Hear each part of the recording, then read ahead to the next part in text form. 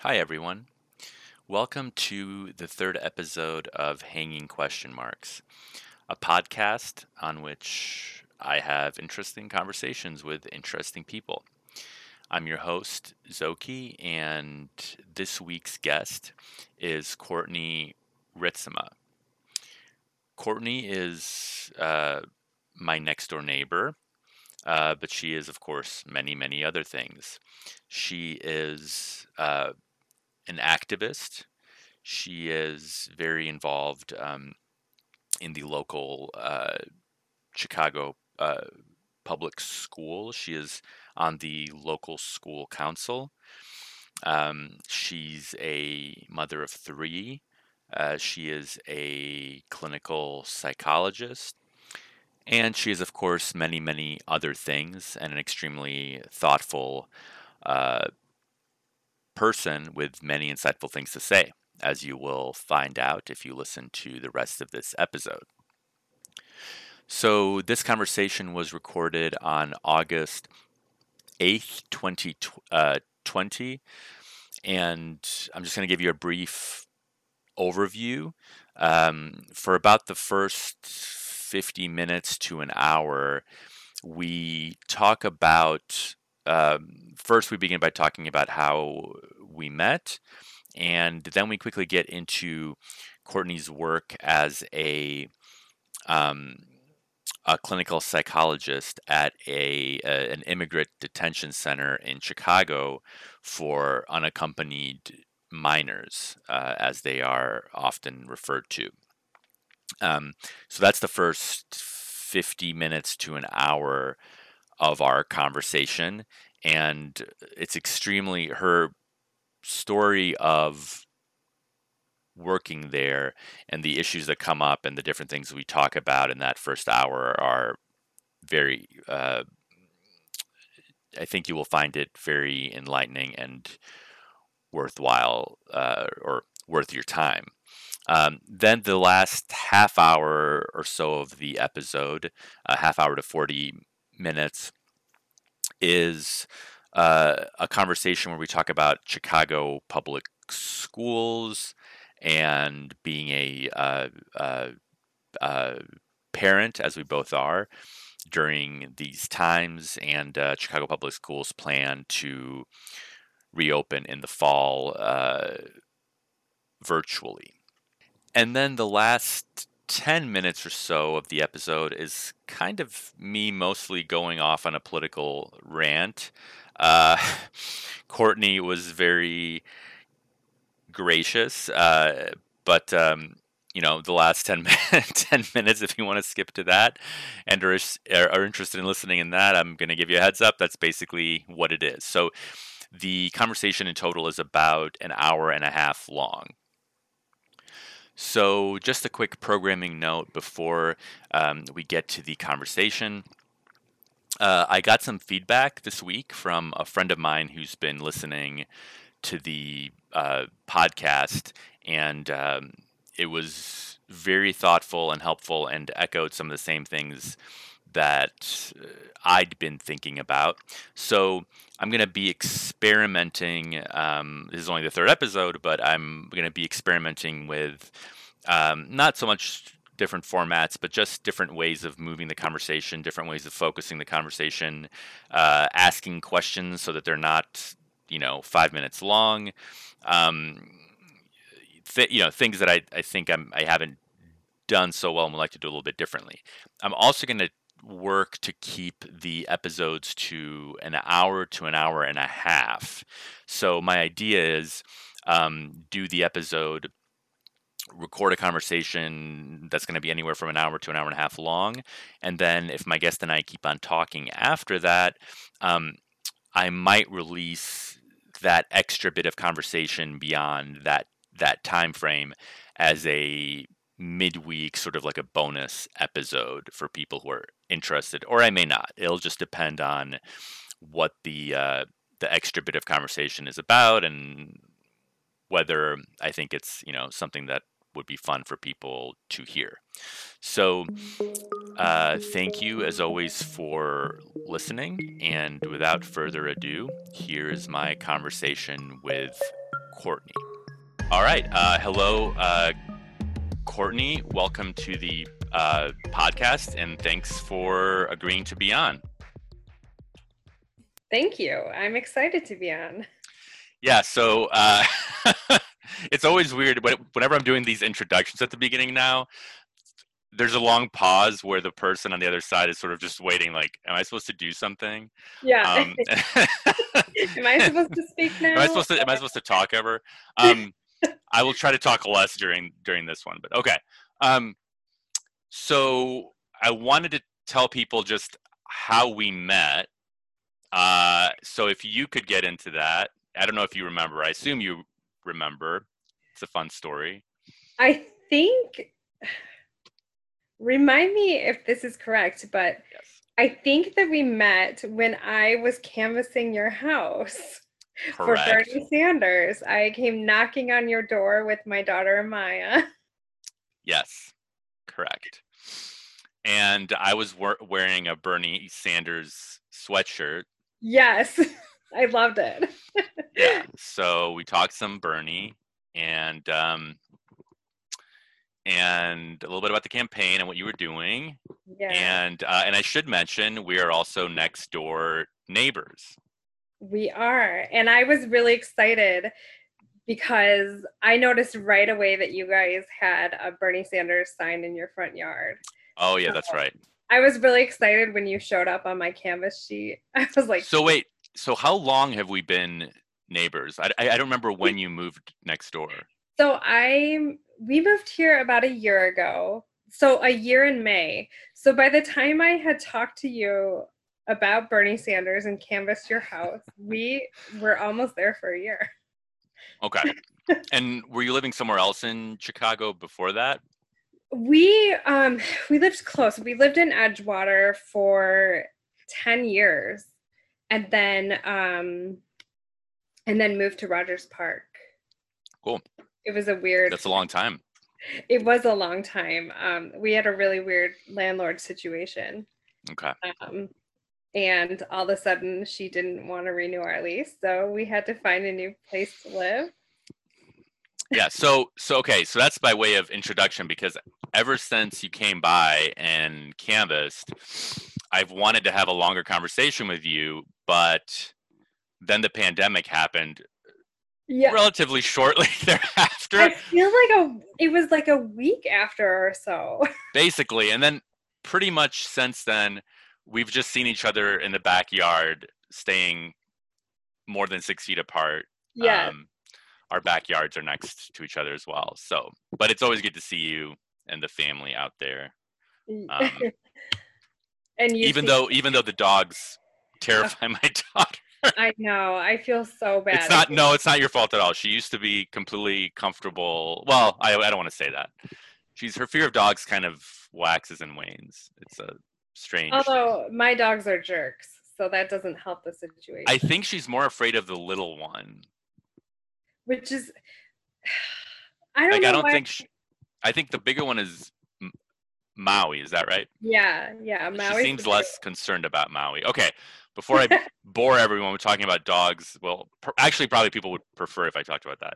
Um, okay, so given that we met because you were canvassing for Bernie, I figured that would be a good jumping off point to the conversation.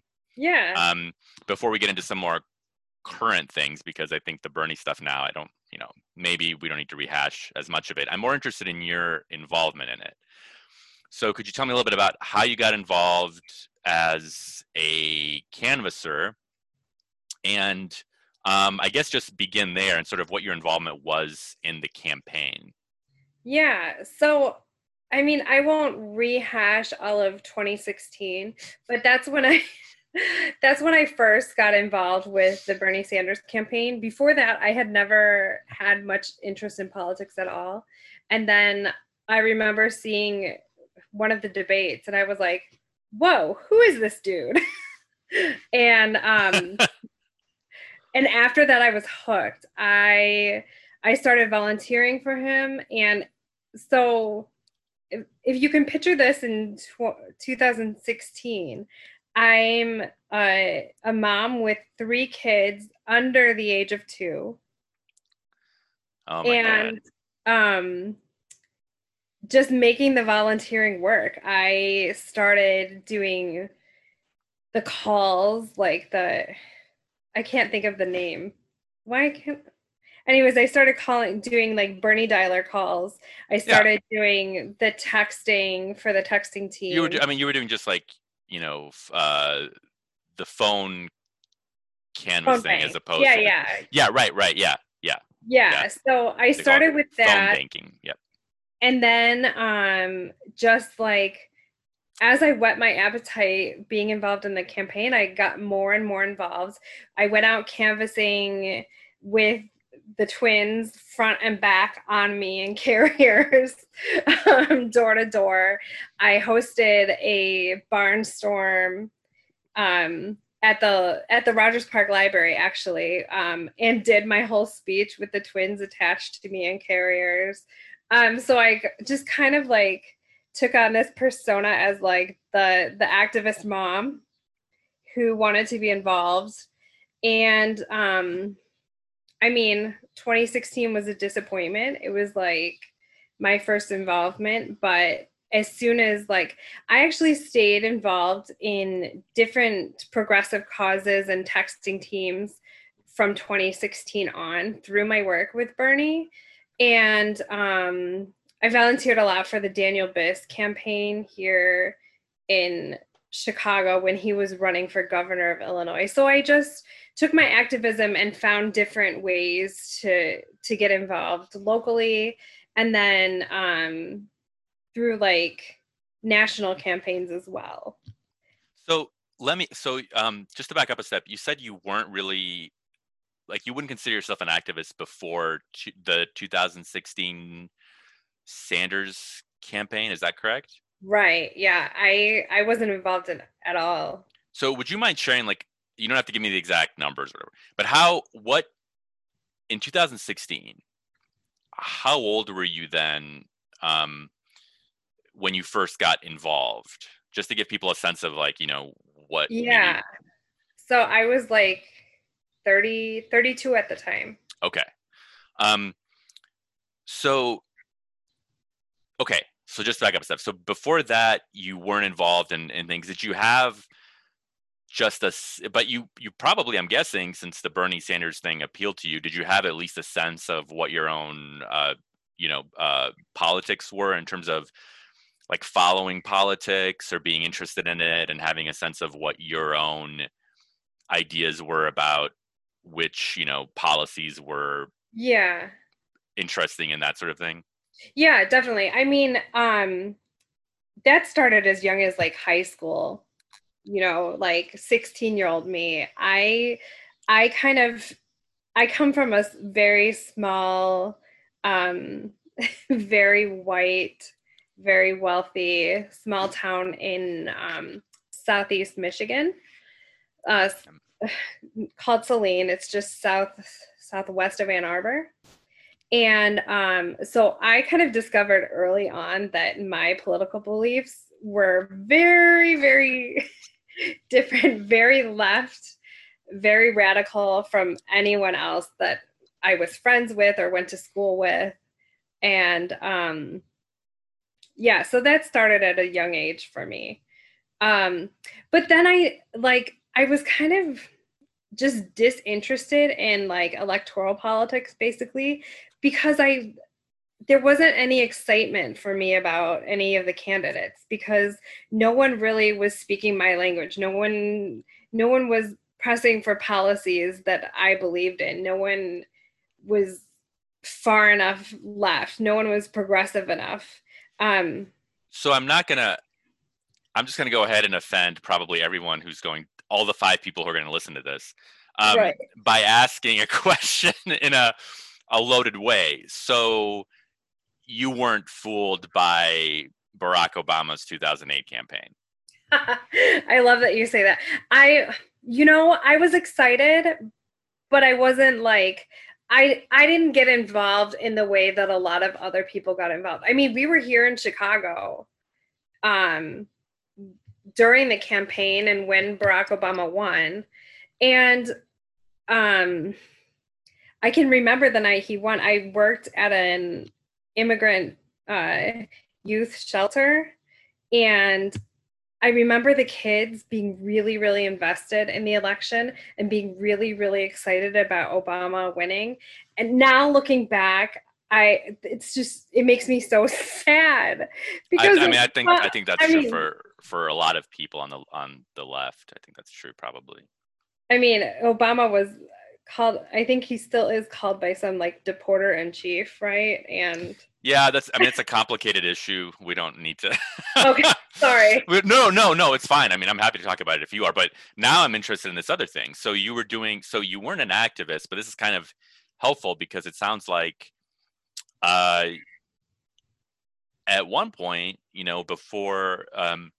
before you had kind of a full responsibility as a mom, it sounds like you were doing work that, to me, I see it as being like, it's not an activist, but it's social justice work. Yeah. It falls under that broad category, right? Yeah. So before I was a mom,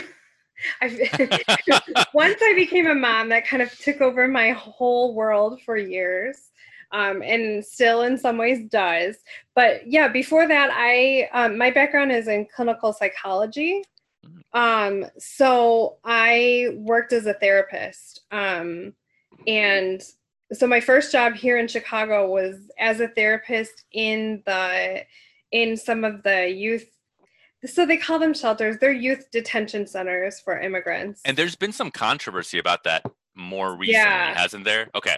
Well, maybe we'll get to that at some point. Yeah. But yeah. Sorry, I didn't mean to cut you off there. So, okay. So you worked at these facilities. Yeah. Could you talk about that a little bit? What was that like? And like, how long did you do that? When did you start? Yeah. So it was my first job out of grad school. And I worked there. So this is where it gets complicated because there is some controversy even surrounding my employment there. Like there have been many New York Times articles written about my work at this particular place. Well, not New York Times articles, but there actually are. I've filmed a few like basically confessionals being like talking that is about fascinating.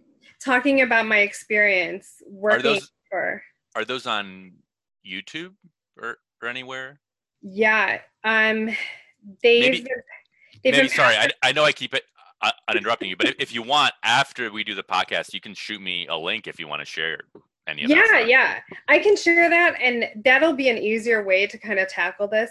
But sure. I just thought, yeah, basically my experience was going in as this young, naive, like bright-eyed, right out of grad school, thinking that I'm going to change the world one kid at a time, and I'm going to go into these detention centers and I'm going to make a big difference for these kids who have dealt with multiple traumas upon traumas. And basically what I found is that they are detention centers, and anyone who tries to make them a more holistic, like child-centered approach and do anything like therapeutic with the kids is right away an enemy. Yeah. So would it be fair to say your job was kind of more of a triage kind of a role, like, we're trying to keep things from getting too bad, or exactly. or something like that? My job there was like, what they wanted me to be was a glorified babysitter, and they wanted to be able to say to the public, look at all these wonderful services we're offering for these kids. But they just wanted me to make sure I was keeping the kids under control. Okay. So that clashed with my beliefs, and I eventually ended up getting fired. That is fascinating, and I worked for the federal government at one point. I didn't get fired, but I did quit. I'm not going to talk about that on this podcast, at least not now. But so let me pause you there. How long were you there? So I lasted just short of a year. Okay. And so was this a situation when you were kind of actively speaking out and trying to get them to change how they did things and they fired you as a result of that? Um, I didn't get fired for necessarily speaking out, and I actually didn't start speaking out about what was really going on there and what I experienced and saw until just this past summer. Wow. Okay. Because I was pretty scared about retribution. They kind of went after me hardcore, and I was nervous about losing like licensure and getting hired at other places in Chicago because uh, who I was working for. I don't know if you want me to say the name, but If I'm comfortable with you saying whatever you're comfortable saying, I okay. don't I So don't have I any was working problem. for Heartland Alliance, and they're kind of a nonprofit giant beloved by the city of Chicago. And yeah, I was worried about my future as a clinician here in Chicago. So I'm sorry, you worked for them after you left? No, Or I worked. That was who I worked for and who I got fired by. okay, so can you explain how that works? I mean, these detention centers, who operates them? So it's the federal government who operates them, and then they subcontract certain services like the quote psychological services that you were offering through a nonprofit like Heartland Alliance. Is that how it worked, or what was the No, deal? so this is different. Heartland Alliance actually like they run the whole program. They get federal contracts and federal money Okay, to I run the see. program. Yeah. So the whole program is subcontracted. Yes. It's private entities, private in the sense of non governmental. Right. Um, do you know if any of those are places that run those facilities? I would guess some of them are must be for profit. Is that right? Or is it like all I mean, nonprofit? so they are definitely profiting from these facilities and then using the money from these facilities to run their other programs throughout the city. I see, right. Yeah, I just meant like in terms of an Oh, organization, like, right, they're classified as a non-profit, right, right. under the tax Yeah, yeah, code. yeah. They have different obligations. Like, they don't have, stockholders, right?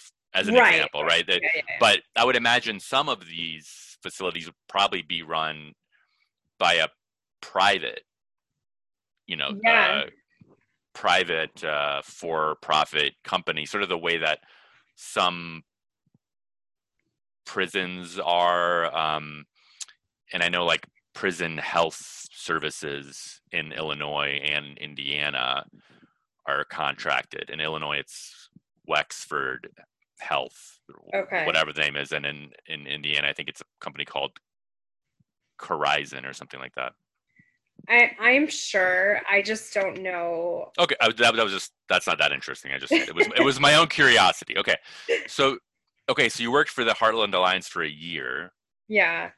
but you were working at a facility where the reason the kids were there was they were being Detained by ICE. Yeah. detained by ICE because they were in the U.S. unlawfully, right? I mean, Right. Right. okay, and so these kids were sort of like the kids now in terms of like they weren't with their moms and dads. I mean, if it's just for So children, right. So they call them unaccompanied minors. yes, But it's kind of a misnomer because I would say majority of the kids that I worked with had family and parents and knew where that family and parents were, and many of them had like been forcefully separated. so the term unaccompanied minor, uh, when it's used, I think people are envisioning a child is crossing the border without an adult family member, Exactly. And that's just and then they get caught, and then they're classified as a quote unaccompanied minor. and then they get put in this facility.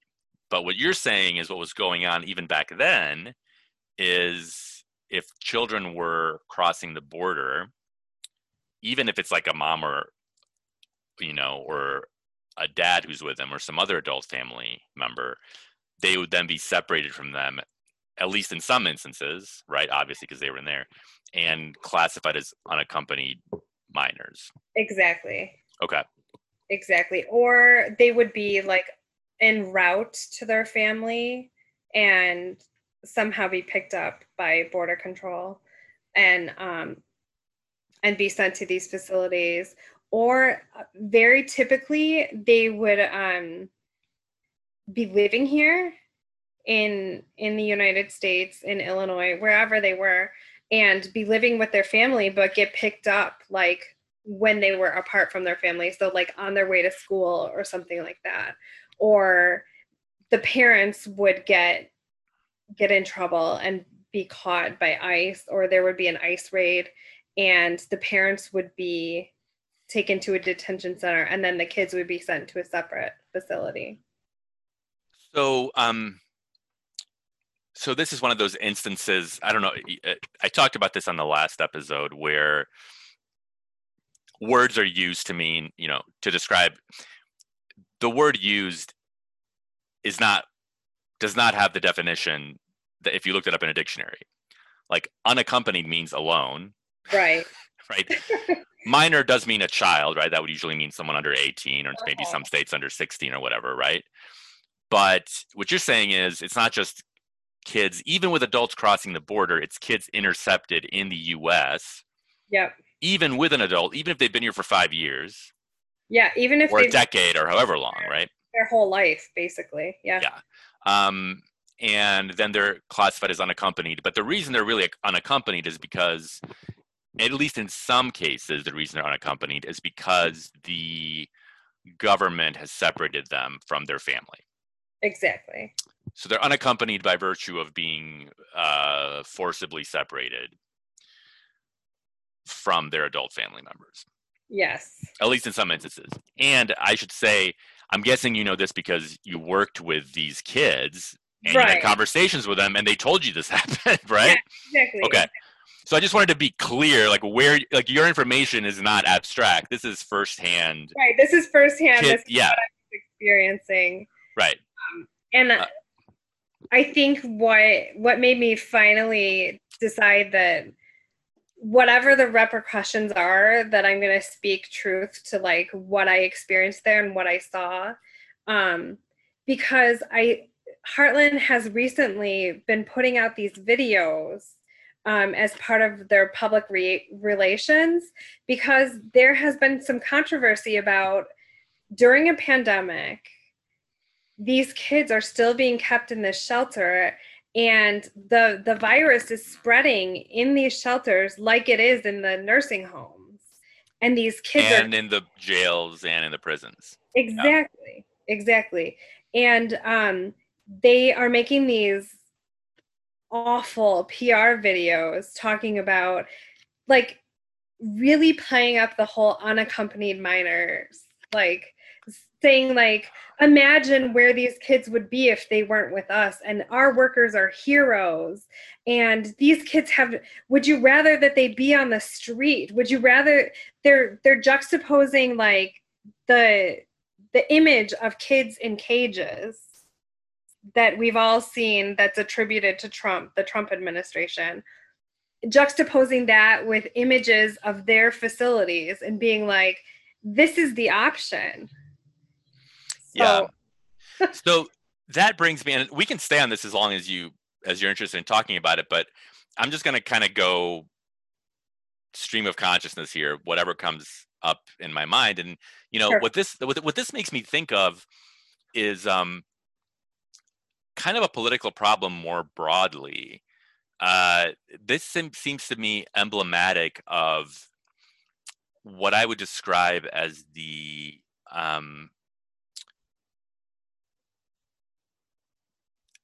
honestly, the Democratic Party mindset, by which I mean, rather than just saying something like, look, we know this sucks, Like, this is awful.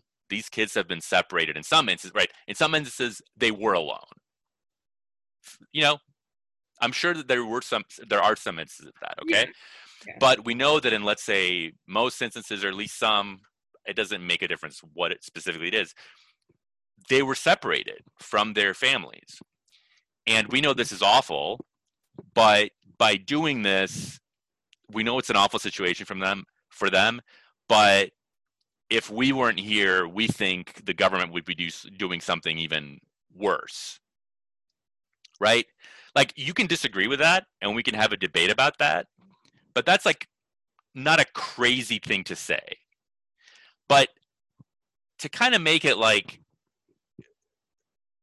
this is amazing, we're saving these children who never had anybody, right? Who were abandoned by their families. It's like, at that point, then it's misrepresenting it, and it's like, you can say you're doing good work because the alternative is worse, Yeah. right? But it seems to me that that's the effect. There are a lot of offensive things about this, but just on its face, the offensive thing about it, like doing an ad like that, seems to be, if the ad is being dishonest. Yeah. Um, Totally. And I think that's they I've done a lot of thinking about like why I was drawn to that job and that position. And I think there's like a small part of people in the social service industry that like we want to we want to have that like superhero role and we want to save people. And so it's like as pathetic that is to admit, like that's where my mind was when I took the job. But I really, really believe that they play to that.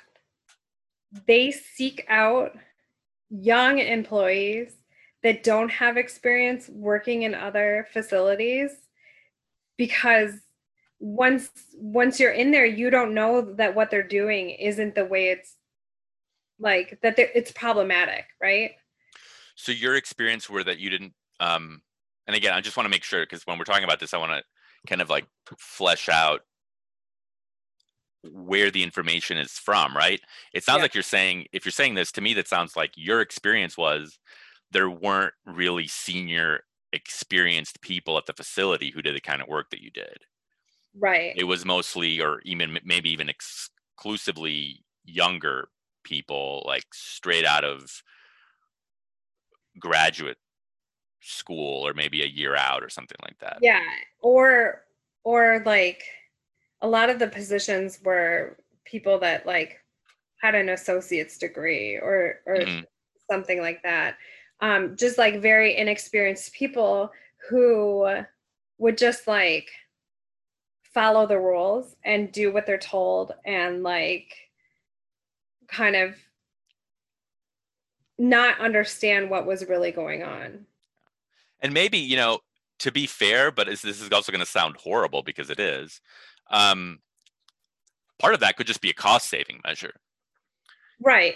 You get inexperienced people, you just pay them less, Yeah. right? I mean, and yeah, they'll do what you say, but maybe the people doing the hiring for these positions are not even thinking about, we won't have to deal with someone who's going to raise a fuss. My guess would just be, they're like, oh, we're going to save X amount of thousand a year per person Yeah. because we're not hiring people with experience, which, then kind of, because, the way these government contracts works, I don't know how their contract works, right? But, Yeah. they have to, like, it's usually for this kind of stuff, there's a competitive sort of a bidding thing Right. happening, right? So you have to say, like, we're going to be able to do all of this for X amount. And Exactly. then that's the amount you have to work with.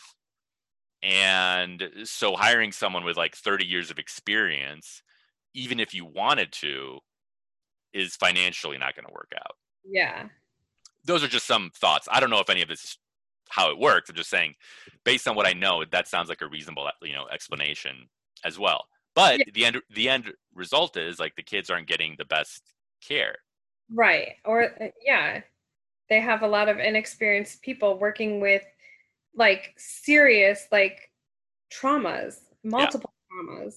And yeah, that's just, it's a tough learning curve. yeah. So was it your experience that a lot of these kids there had that? Um, Yeah. Yeah. okay. Because I was actually hired on to work. They were opening a center that was specialized care. So it was specifically for unaccompanied minors who had some kind of psychological disorder in addition to what was going on with them. So that's so everybody in the facility where you worked, did they fit into that category where they Yeah, needed extra psychological treatment or some kind of counseling? yes. Okay. And but I trained in two of their other facilities, which are here in Rogers Park. And one of them was specifically for males who had some kind of criminal background. Mm, okay. And then the other one was a mix of males and females who were mostly like younger. So I would say majority under the age of 15. Okay. Interesting. And how many kids do you think were at the facility where you worked? Um, I mean, we never got to like full capacity before I was fired, but at one point we had like probably like 14. Okay. So not, I mean, that's not, doesn't sound like that big, but Yeah. it's, yeah. Okay. Um, and so let's loop back. So what were you fired for? If you don't mind my asking. Um, so on my official paperwork, I was fired for breach of confidentiality, which, if you know anything about counseling or therapy, that's a huge issue. Um, what was I actually fired for? I allowed one of my clients to contact his family members during our therapy sessions, as part of our therapy sessions. Does that mean, did you let that client use a cell phone or something like that? Was that how that I let happened? Or him use the computer oh, I see. Okay. I let him use the computer that was in my therapy office. I told my supervisor that I was letting him do it, and I let him um, talk to his sisters. It was a very this client of mine, this child had an amazing story.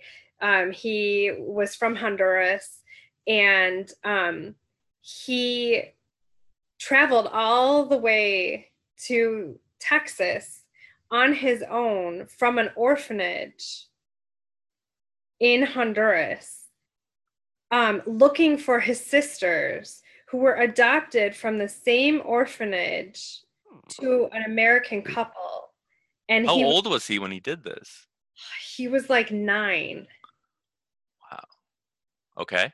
And he went on this whole journey. Like it's something out of the movies.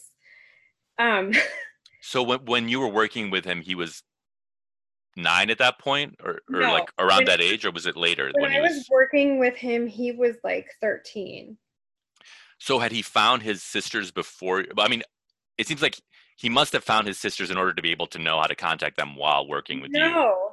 No? So he had not found his sisters, but I because like this was his big thing, like his whole purpose of coming to the US was to find his sisters.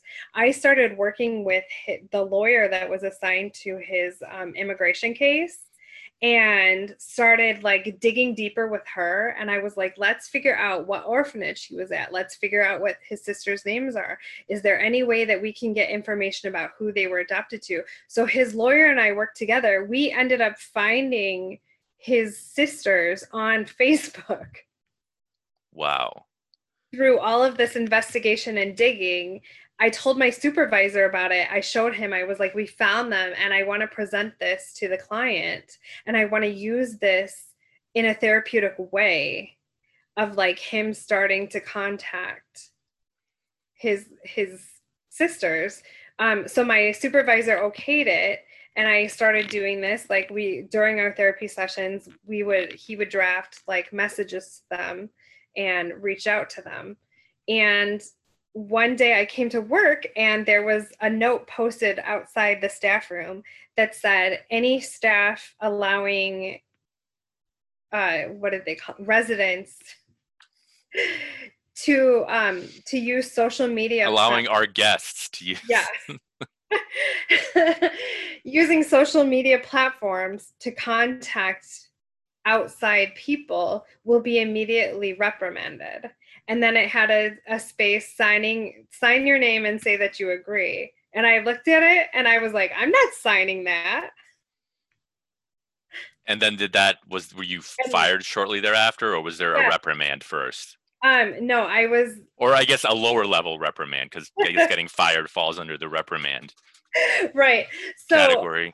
I didn't sign that day, and I told my supervisor, I'm like, I want to talk to you about this, like, and I would like to talk to. We had union representation, so I was like, I also want to talk to the union about this and understand like whether I should sign my name or not. Yeah. And I left that day from work, put in a call to my union rep, and the next morning I was on my way to work and got a call saying, do not come to work. You're on probation. And then you never got to go back. I never got to go back. So, okay, so just to back up a step to the boy you were working with, did you contact his sisters at all before he contacted them, or did you just figure out how to? Okay, so he was the one who reached out to them, right? And then once he reached out to them, did they immediately know who he was because they were actually old enough to know, or they knew who he was? They immediately responded and were so happy that he had found them. And, started sharing parts of their life. They were in high school at the time. Happy ending to this story. He contacted me years later,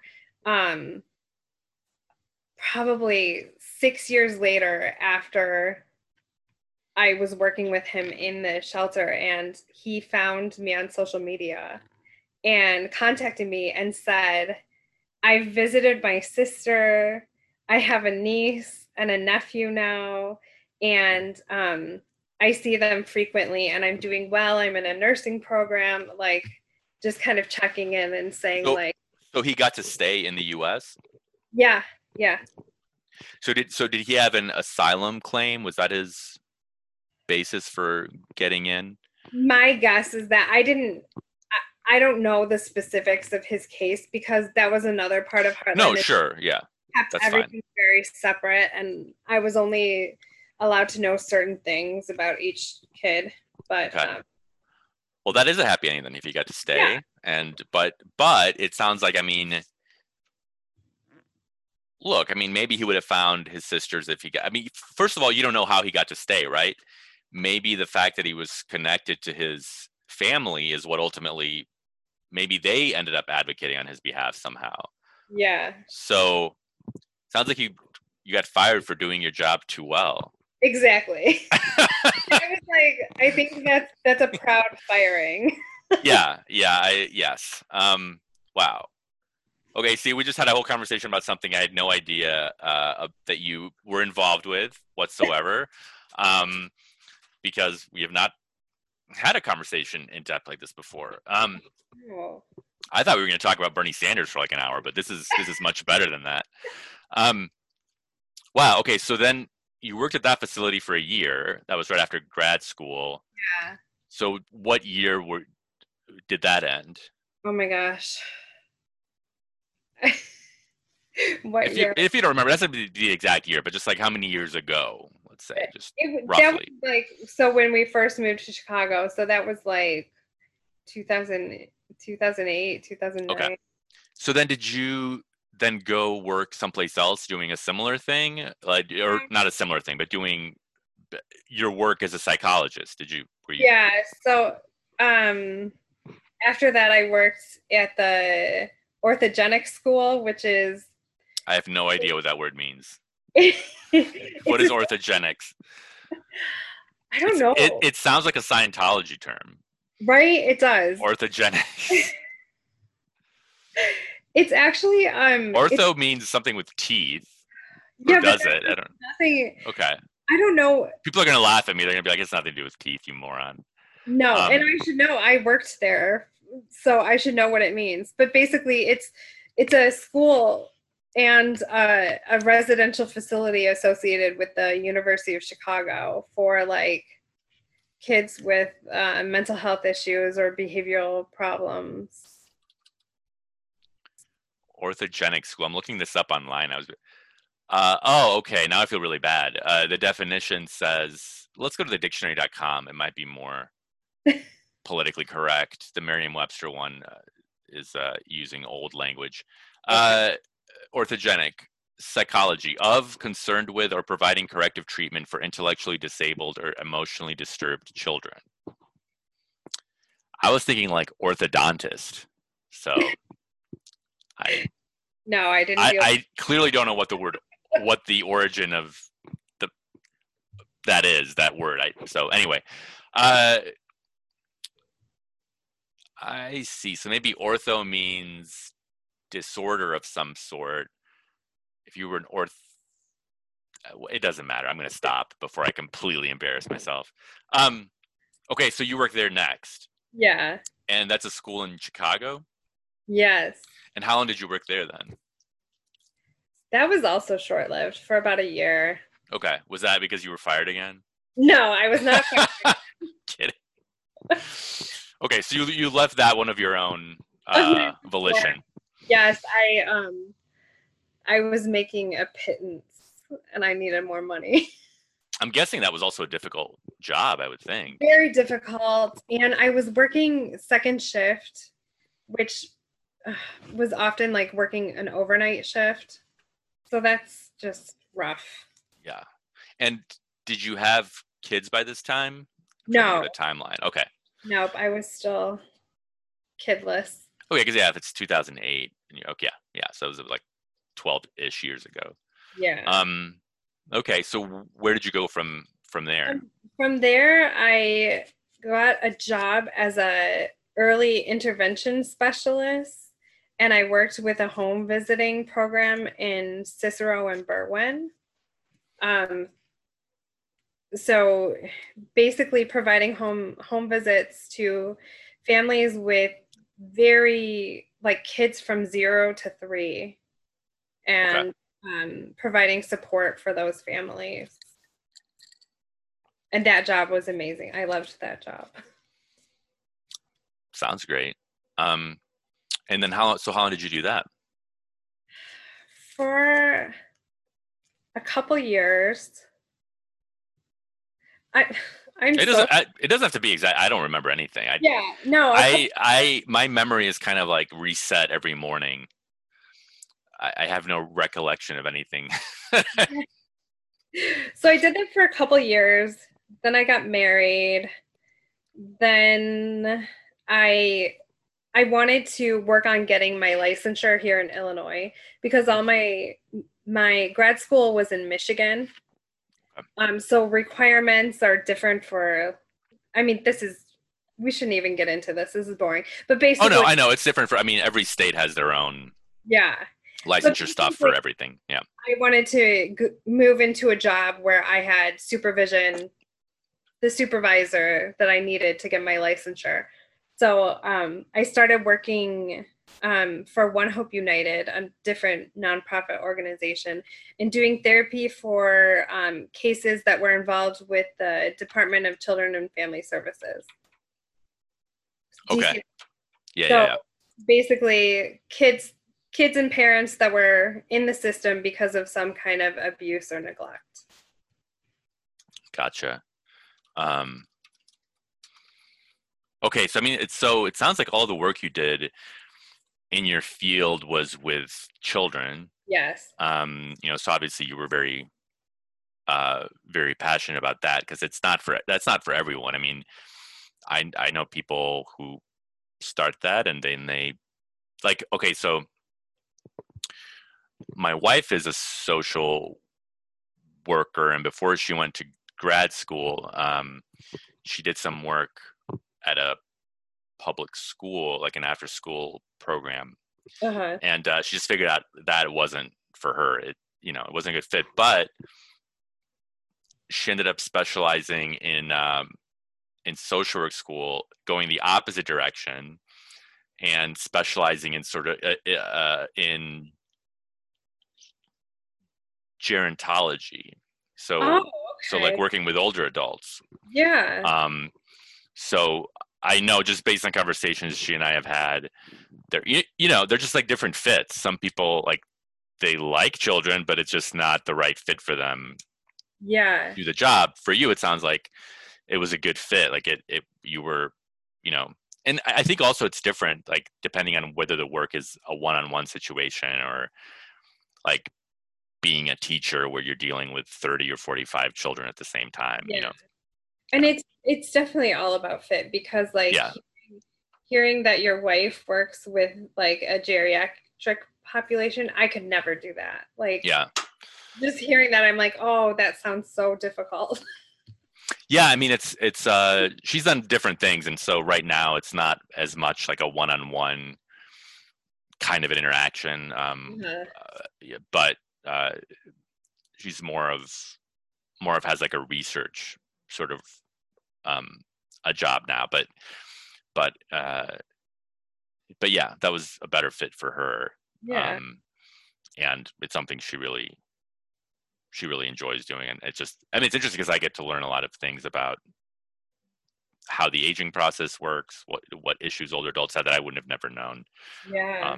otherwise. So okay, well that's okay. So we've kind of caught up in terms of your job experiences Yeah. in a way I didn't kind of expect to get to but it's fascinating. I mean, I have some experience with immigration and immigration law. Well, first of all, I am an immigrant.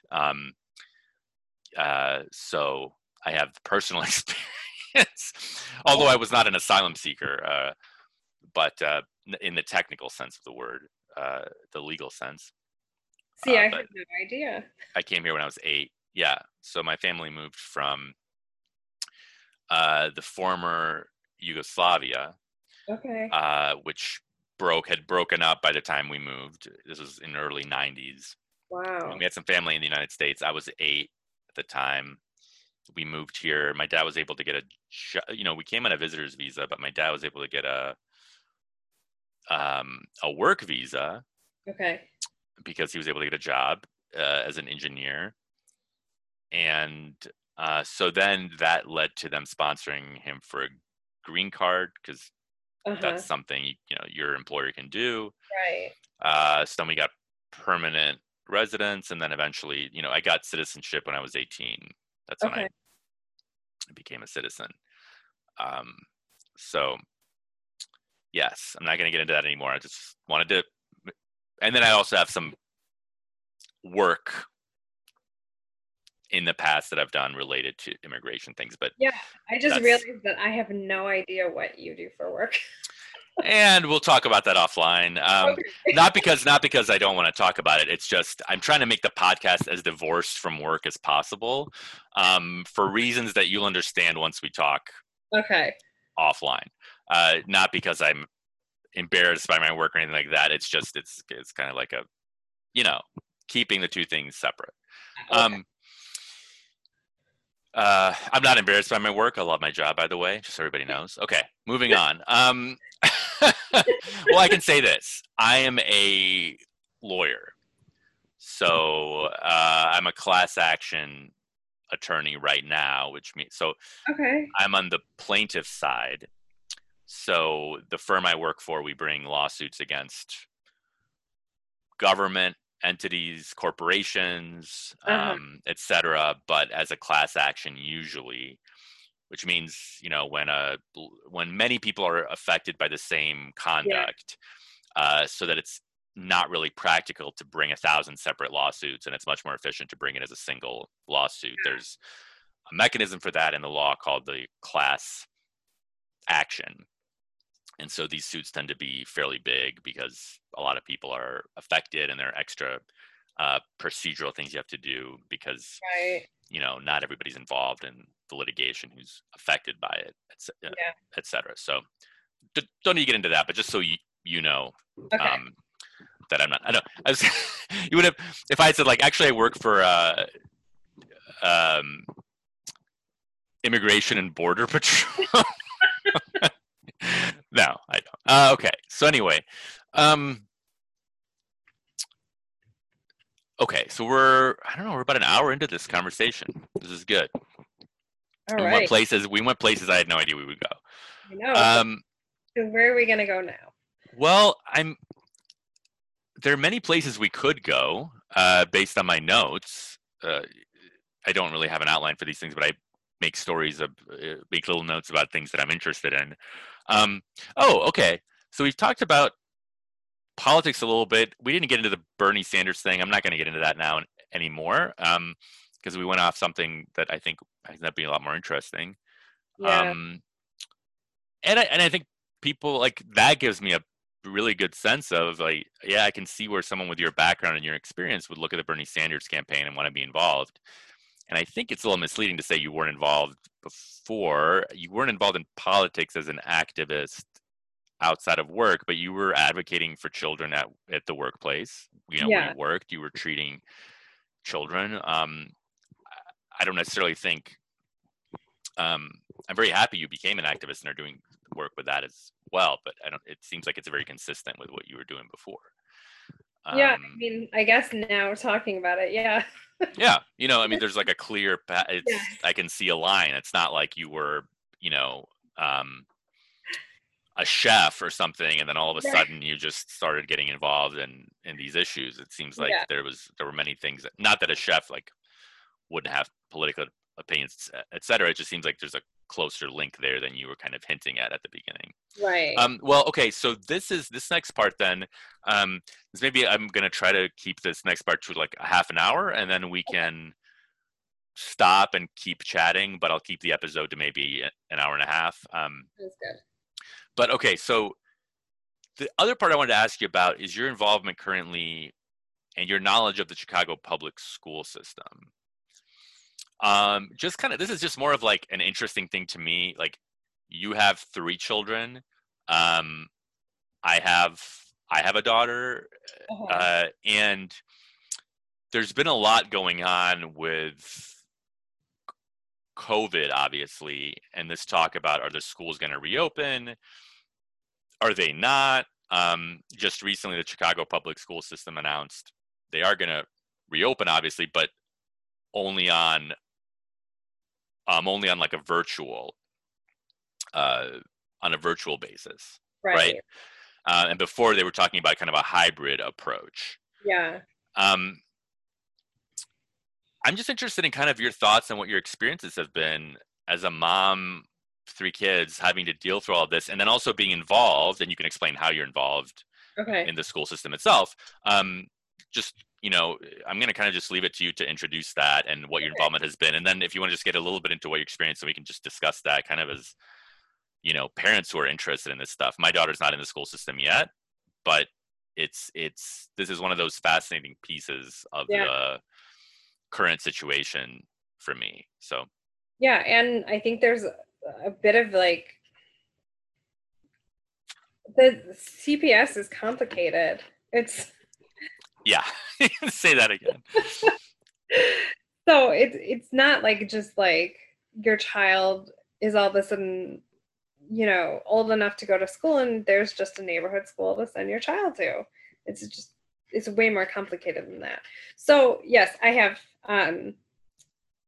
3 children in CPS in the fall, because I have 4-year-old twins who just got offered a placement at our neighborhood school for preschool. So I'm pretty excited about that because Um, I guess something that maybe everyone doesn't know about Chicago public schools is preschool isn't like a given. Um, it's kind of a competition for a limited spots in the schools, and so there's lottery spots for like different types of prestigious preschool programs, Yeah. and then there is an application for your neighborhood. And isn't there also something about, I could be wrong, but I just know based on some family things, not my daughter isn't old enough for this yet, but is there also something like if your child is 4 at a certain time, they're kind of quote guaranteed a spot somewhere, not necessarily the place you select, but if they're 3, it's like, well, maybe we can fit you in somewhere, but if not, you're kind of out of luck. Is that Yeah. like Yeah, the sort of the not 100% accurate, but generally how it yeah, works? generally that's how it works. It's very okay. So a lot of the Chicago public school preschool spots are reserved for low income students or students with IEPs. So Can you explain um, what an IEP is? Because some people might not have heard that I know before. you're so right, and I I think it stands for educate. individualized. Yeah, Yes, you can individualized say. education plan. Yeah. And so it's students who have some kind of um, special need as far as learning. So it could be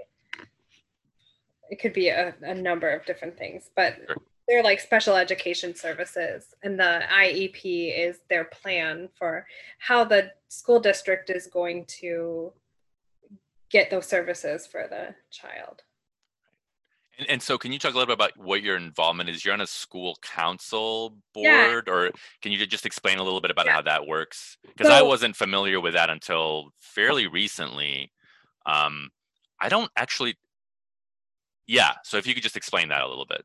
right. So in Chicago, we have something at each school called the local school council. And it is an elected board of representatives. It includes the principal at each school, and then there are teachers from the school who are elected onto the local school council. And they're called LSCs. So if you've heard anyone refer to LSC, they're talking about the local school council. There are parent representatives, and then there are community representatives. So people who live within the boundaries for that neighborhood school can also be elected into the local school council. And then at the high schools, there are also student representatives. Oh, And wow. Okay. Cool. yeah, so the LSCs make decisions about the school budgets.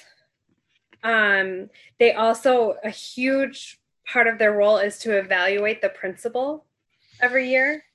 And then the local school councils make recommendations about whether principals should be hired or fired, basically. um, and there are so many powers that the LSCs have or are told that they have that I'm actually just finding out about myself. I have been part of the local school council at Newfield, our neighborhood school, um, for it's been under a year. And that's generally an elected position. Is that right? Yes, they're all elected positions. Yeah. Um, it's, I guess some of the LSC elections are pretty contentious. Now I'm just thinking of the movie Election. Yeah. It's a little bit different. It was for class president or whatever it was, but Yeah.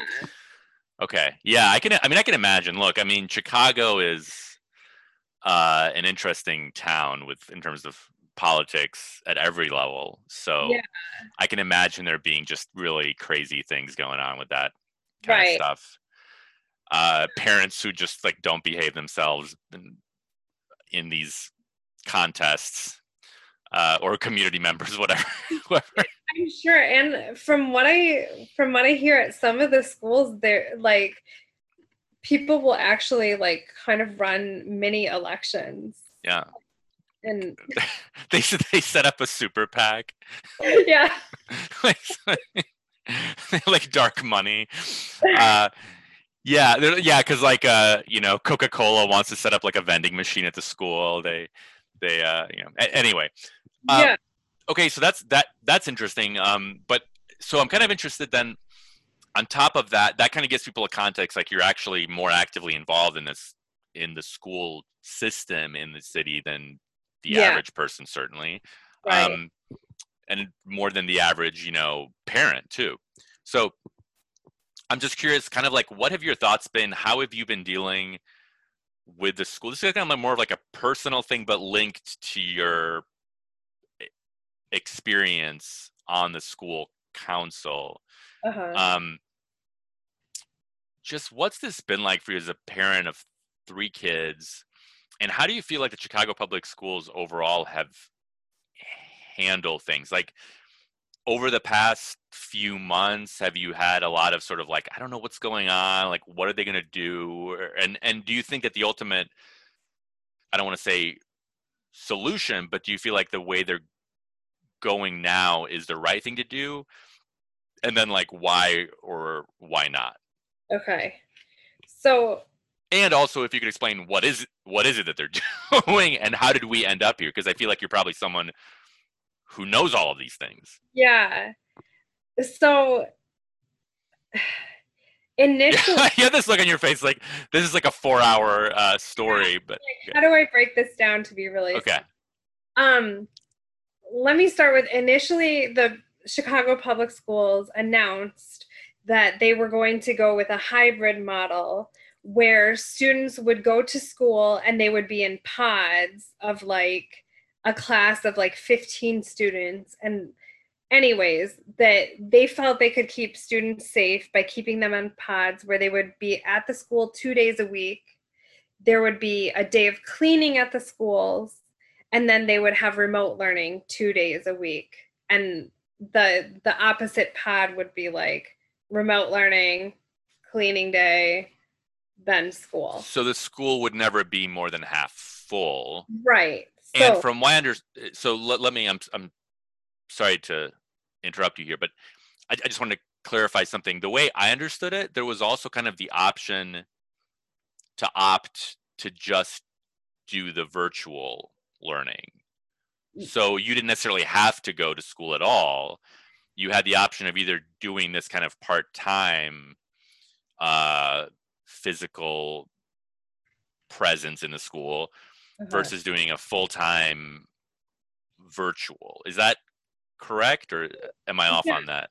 So as they presented it, well, as it was presented, it was like preschool was going to be 5 days a week, I see. and it was going to be full day preschool, and there was no option for virtual or remote learning for preschool. And then the upper grades until grades 11 and 12, so juniors and seniors, would all have the hybrid. Were And they then, going to require preschoolers to wear masks all day? Do you yeah, know? And were they going to do that with the other kids too, like people like the children who are in junior high and high school and all that? yeah. So they were going to require everyone to wear masks. So they were going to require 4-year-olds to wear masks. Right. Okay, got it.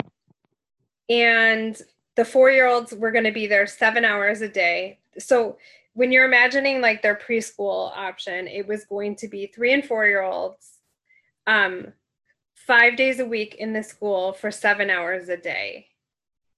And then high school juniors and seniors were going to be remote learning 5 days a week. So they would have no in school option.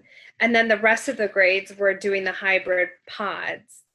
And then CPS told the parents that any parents who wanted to opt out of the hybrid plan could do fully remote, but they wouldn't answer any questions as to who was going to be teaching these remote classes.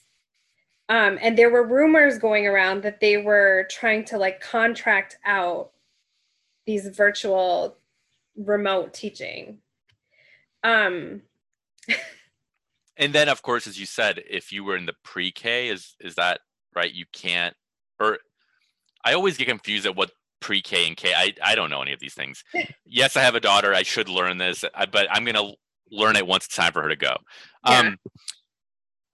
The 4-year-olds, right? The 4 or 5, like they were there was no virtual learning option, as you said. So for them, there was not an opt-out. Right. My understanding is there was no virtual option for the 3 and 4-year-olds. Okay. So what were your thoughts initially when this was kind of the option that was presented? Initially, I I remember having this discussion with my husband and just being like, this is ridiculous. Like, and just to me, it was unbelievable because like my experience on the LSC and seeing the budget on a monthly basis and being part of like doing budget amendments and figuring things out, I know that our school is already struggling and barely has enough money to give the kids what they need. So I'm trying to imagine the extra resources that it's going to take to make this hybrid system possible. And just like, it's unbelievable. Like, there's no way CPS does not have the resources, the money to make it work. And just like on a personal note, once you're a parent, you'll see the school supply list in the fall. It is not a school supply list like when we were kids with like a crayon box and some pencils and a notebook. No, the school supply list for CPS are like 5 reams of copy paper, 6 tubes of Clorox disinfectant wipes, 3 bottles of disinfectant spray, 8 rolls of paper towel. Like, we as parents are literally stocking our child's classroom with the necessities to do the cleaning and make the worksheets that they need to make.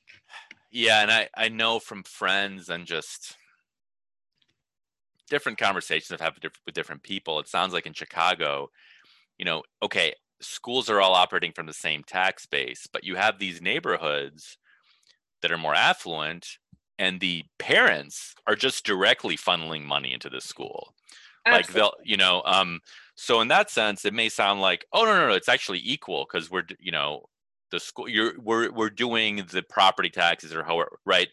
And it's sent to everybody in the city equally based on how many kids and the needs. And it's sort of like, well, that's technically there's a little bit of that, but then you have to realize, but it's not enough.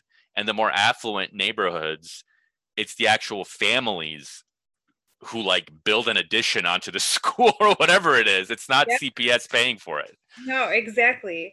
And like the funding for the schools is largely based on the enrollment, right, and attendance. So they take attendance on the 10th day and the 20th day. And then the budget for the next year is based on those numbers. It's like almost as bad as our census. Right? So schools that are under enrolled get less money. Right. And so the schools that affects are largely like the schools on the south and the west sides. Mm-hmm. Yep. Crazy. Okay, so that's super important, the financial aspect of it. It actually, just kind of as a side note, it reminds me of the primaries when they were still going to hold the primaries in Illinois, right? I forget when this was, right? And the governor, and by the way, this is why I'm not going to vote for him in the next election, or anybody else who said this, said it was 100% safe to go out to vote. Yes. Now, the next day, right, I mean, as soon as the primaries were over, it was like everybody would get locked inside and wear a mask. Exactly. But because they didn't want to delay the primaries, they were like, no, they're going to be, hazmat suits for everyone who goes in. And then it ended up like there were these like crowded lines with no hand sanitizer, people coughing all over each other. I Yeah. mean, so this whole thing is like, you can say anything you want, and these politicians and school officials or anybody, they can say anything they want in terms of like, oh, this is the plan. Yeah. But then when the rubber meets the road, you look at it and you're like, that's not, you don't even, you don't even have like, you're making kids bring their own, toilet paper or something to school. Like, Yeah. what on earth are you talking about Yeah. having, somebody, like, do you trust that they're going to be adequately funding the cleaning of the entire school like every 2 days or whatever it Yeah. is? There's no way. There's no way. Like, and the other issue, and I'm sure you see this as a parent, anyone who has kids knows this. Kids Yeah. are disgusting. Like they touch everything. Like you take them into a public restroom and you're like, don't touch anything. And all of a sudden they're like licking the toilet seat. And you're like, what? Like, Right. we have been the healthiest in our family since the pandemic hit, simply because my kids aren't going anywhere and picking up germs from everything. Yeah, I mean, my daughter had a cold from the day she started daycare until basically the pandemic started. So like Yeah. over a year, we've all been sick constantly. Not only that, but I Um, have like teacher friends in CPS who talk about like what happens on a normal day when a kid comes to your class sick, like with a fever or a kid mm, throws up in class.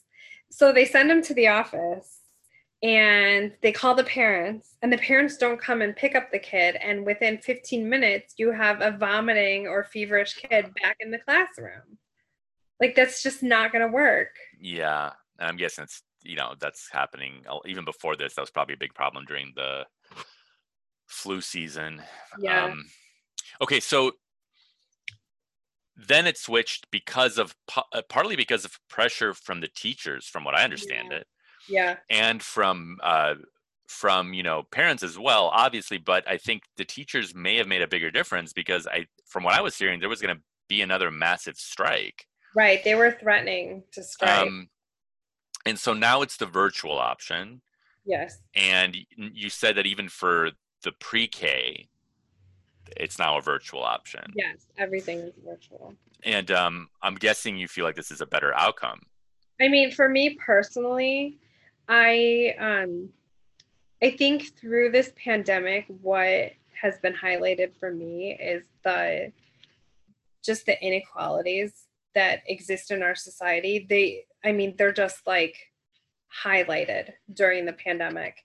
And so I think what we're going to see is that highlighted even more in the decision to go fully remote, because families like myself, I'm home with the kids. I'm a stay-at-home mom, so I will continue to be a stay-at-home mom. We've already figured out finances to make it work, because basically my salary would have covered daycare, so I chose to stay home instead. So for us, like, I'm happy with the decision. This is going to work out, but I can't help but think about the majority of CPS students um, whose parents are from working class backgrounds and who are essential workers, and I don't know what they're going to do for childcare or for helping their kids succeed with their virtual learning. Yeah. And then, yeah. sorry, you can No, go. you, I keep you go. talking You and were talking. But the no, other no. issue It's all good. that I think is coming up, and this was actually brought up at our last LSC meeting by the principal, is that these inequities are being stable. They're being made worse by parents who are generally like middle upper class white parents, who are now pulling their kids out of CPS and forming their own pandemic pods. That's what they're calling them. Mm-hmm. And they're hiring tutors or ex-teachers. They're hiring educators to basically do school for these small groups of children. Yeah. And That's a huge issue. Yeah, and you know, the disparities that have come out, I think many people were aware of them. Some people were not. But one of the things I was just talking about this today. Uh,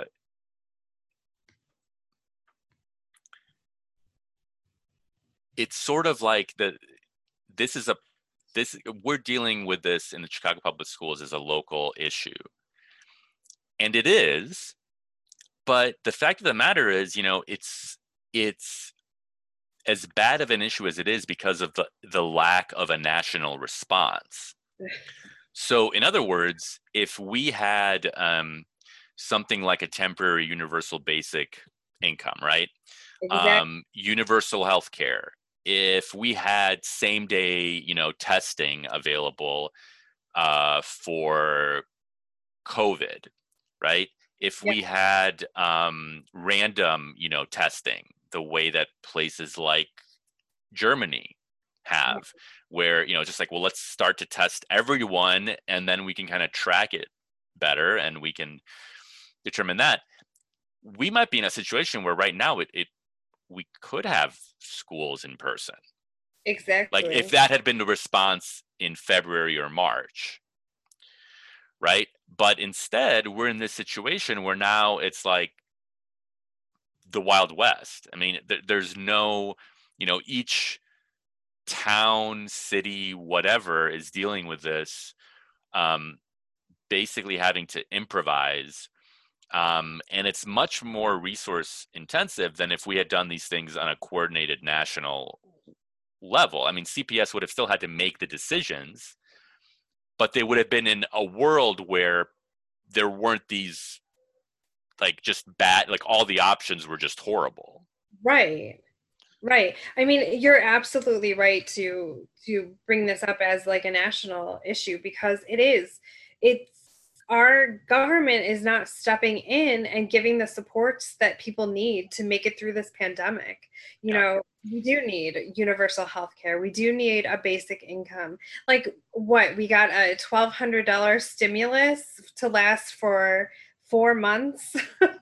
When you look around the world and other places, like we, the citizens here, well, the working class is being asked to sacrifice themselves in the name of the economy. Right.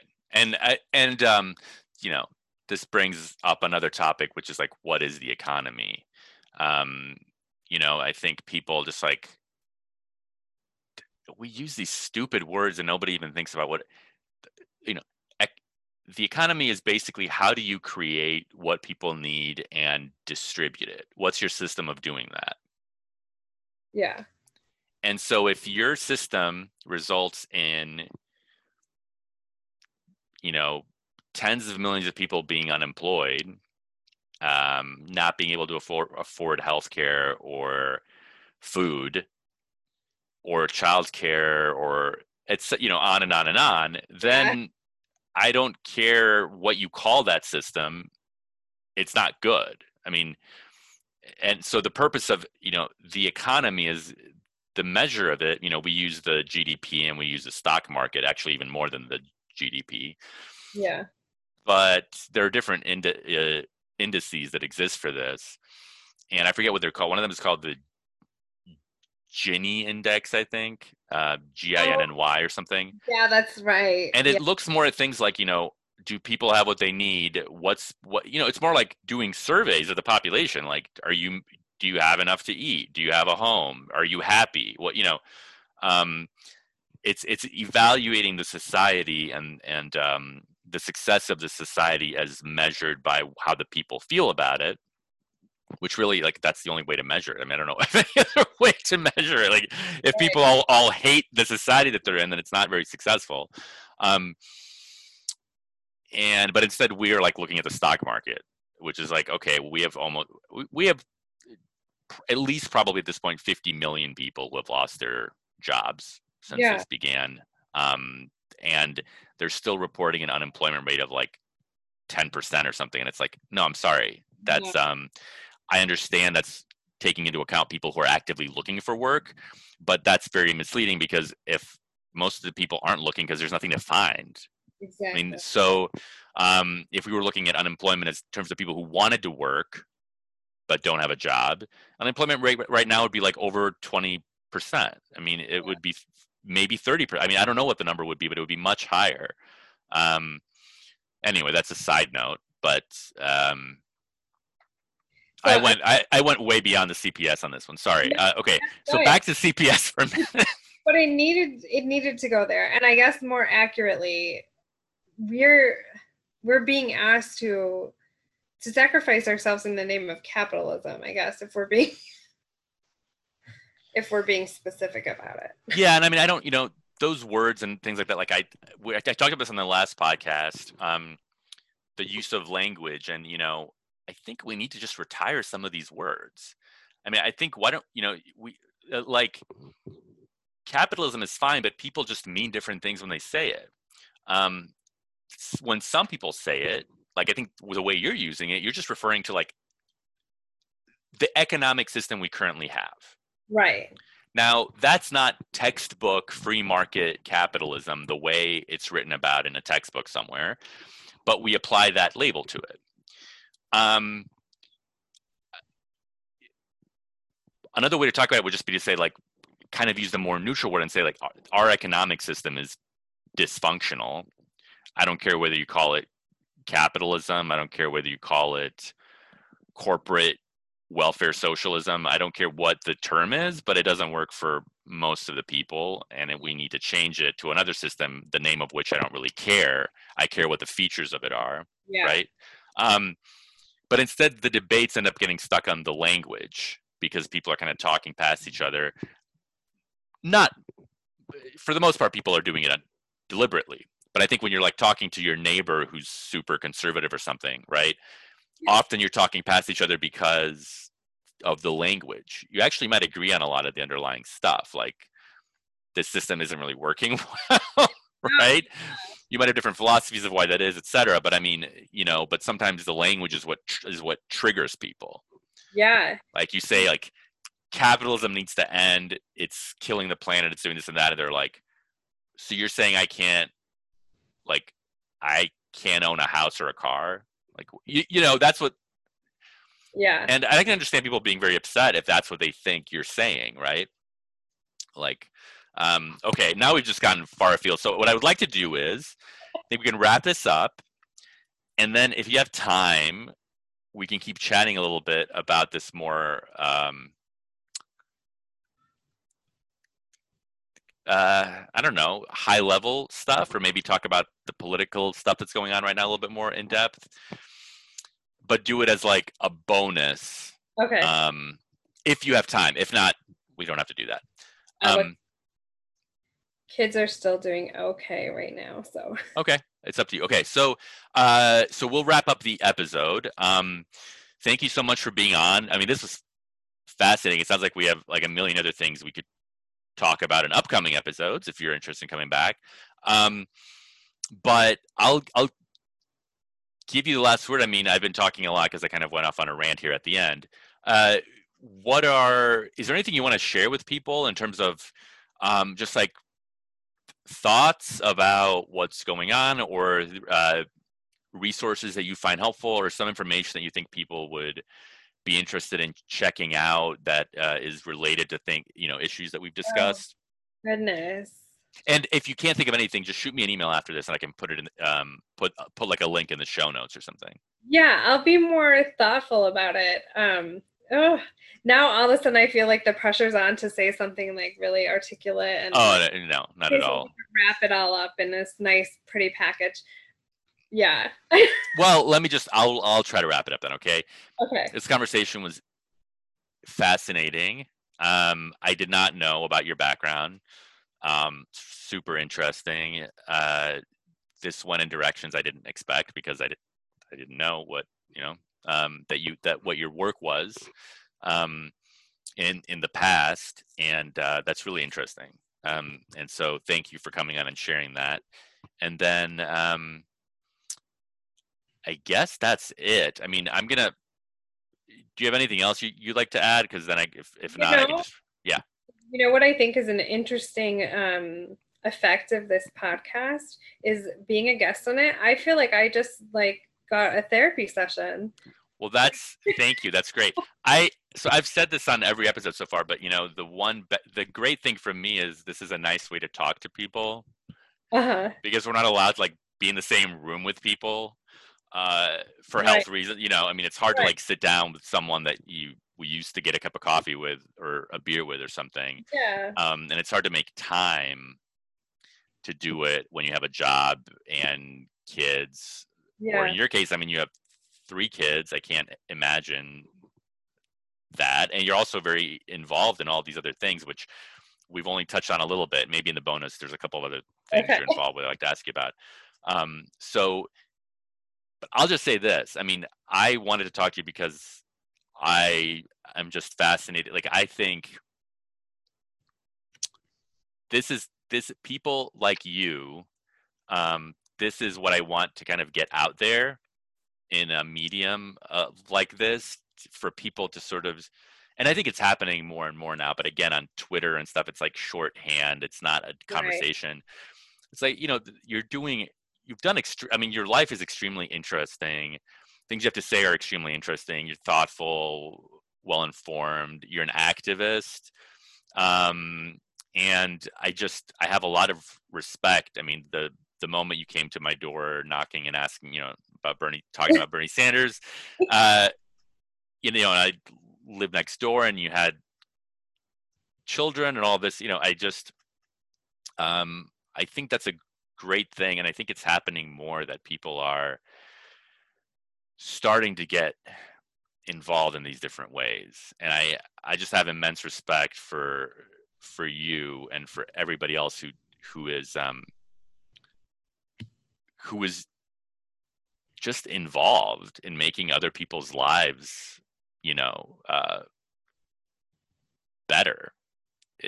And, in a way that you're not compensated for, you're just doing it because you want a better society. You Yeah. want things to be better, right? Yeah. Thank you. Yeah.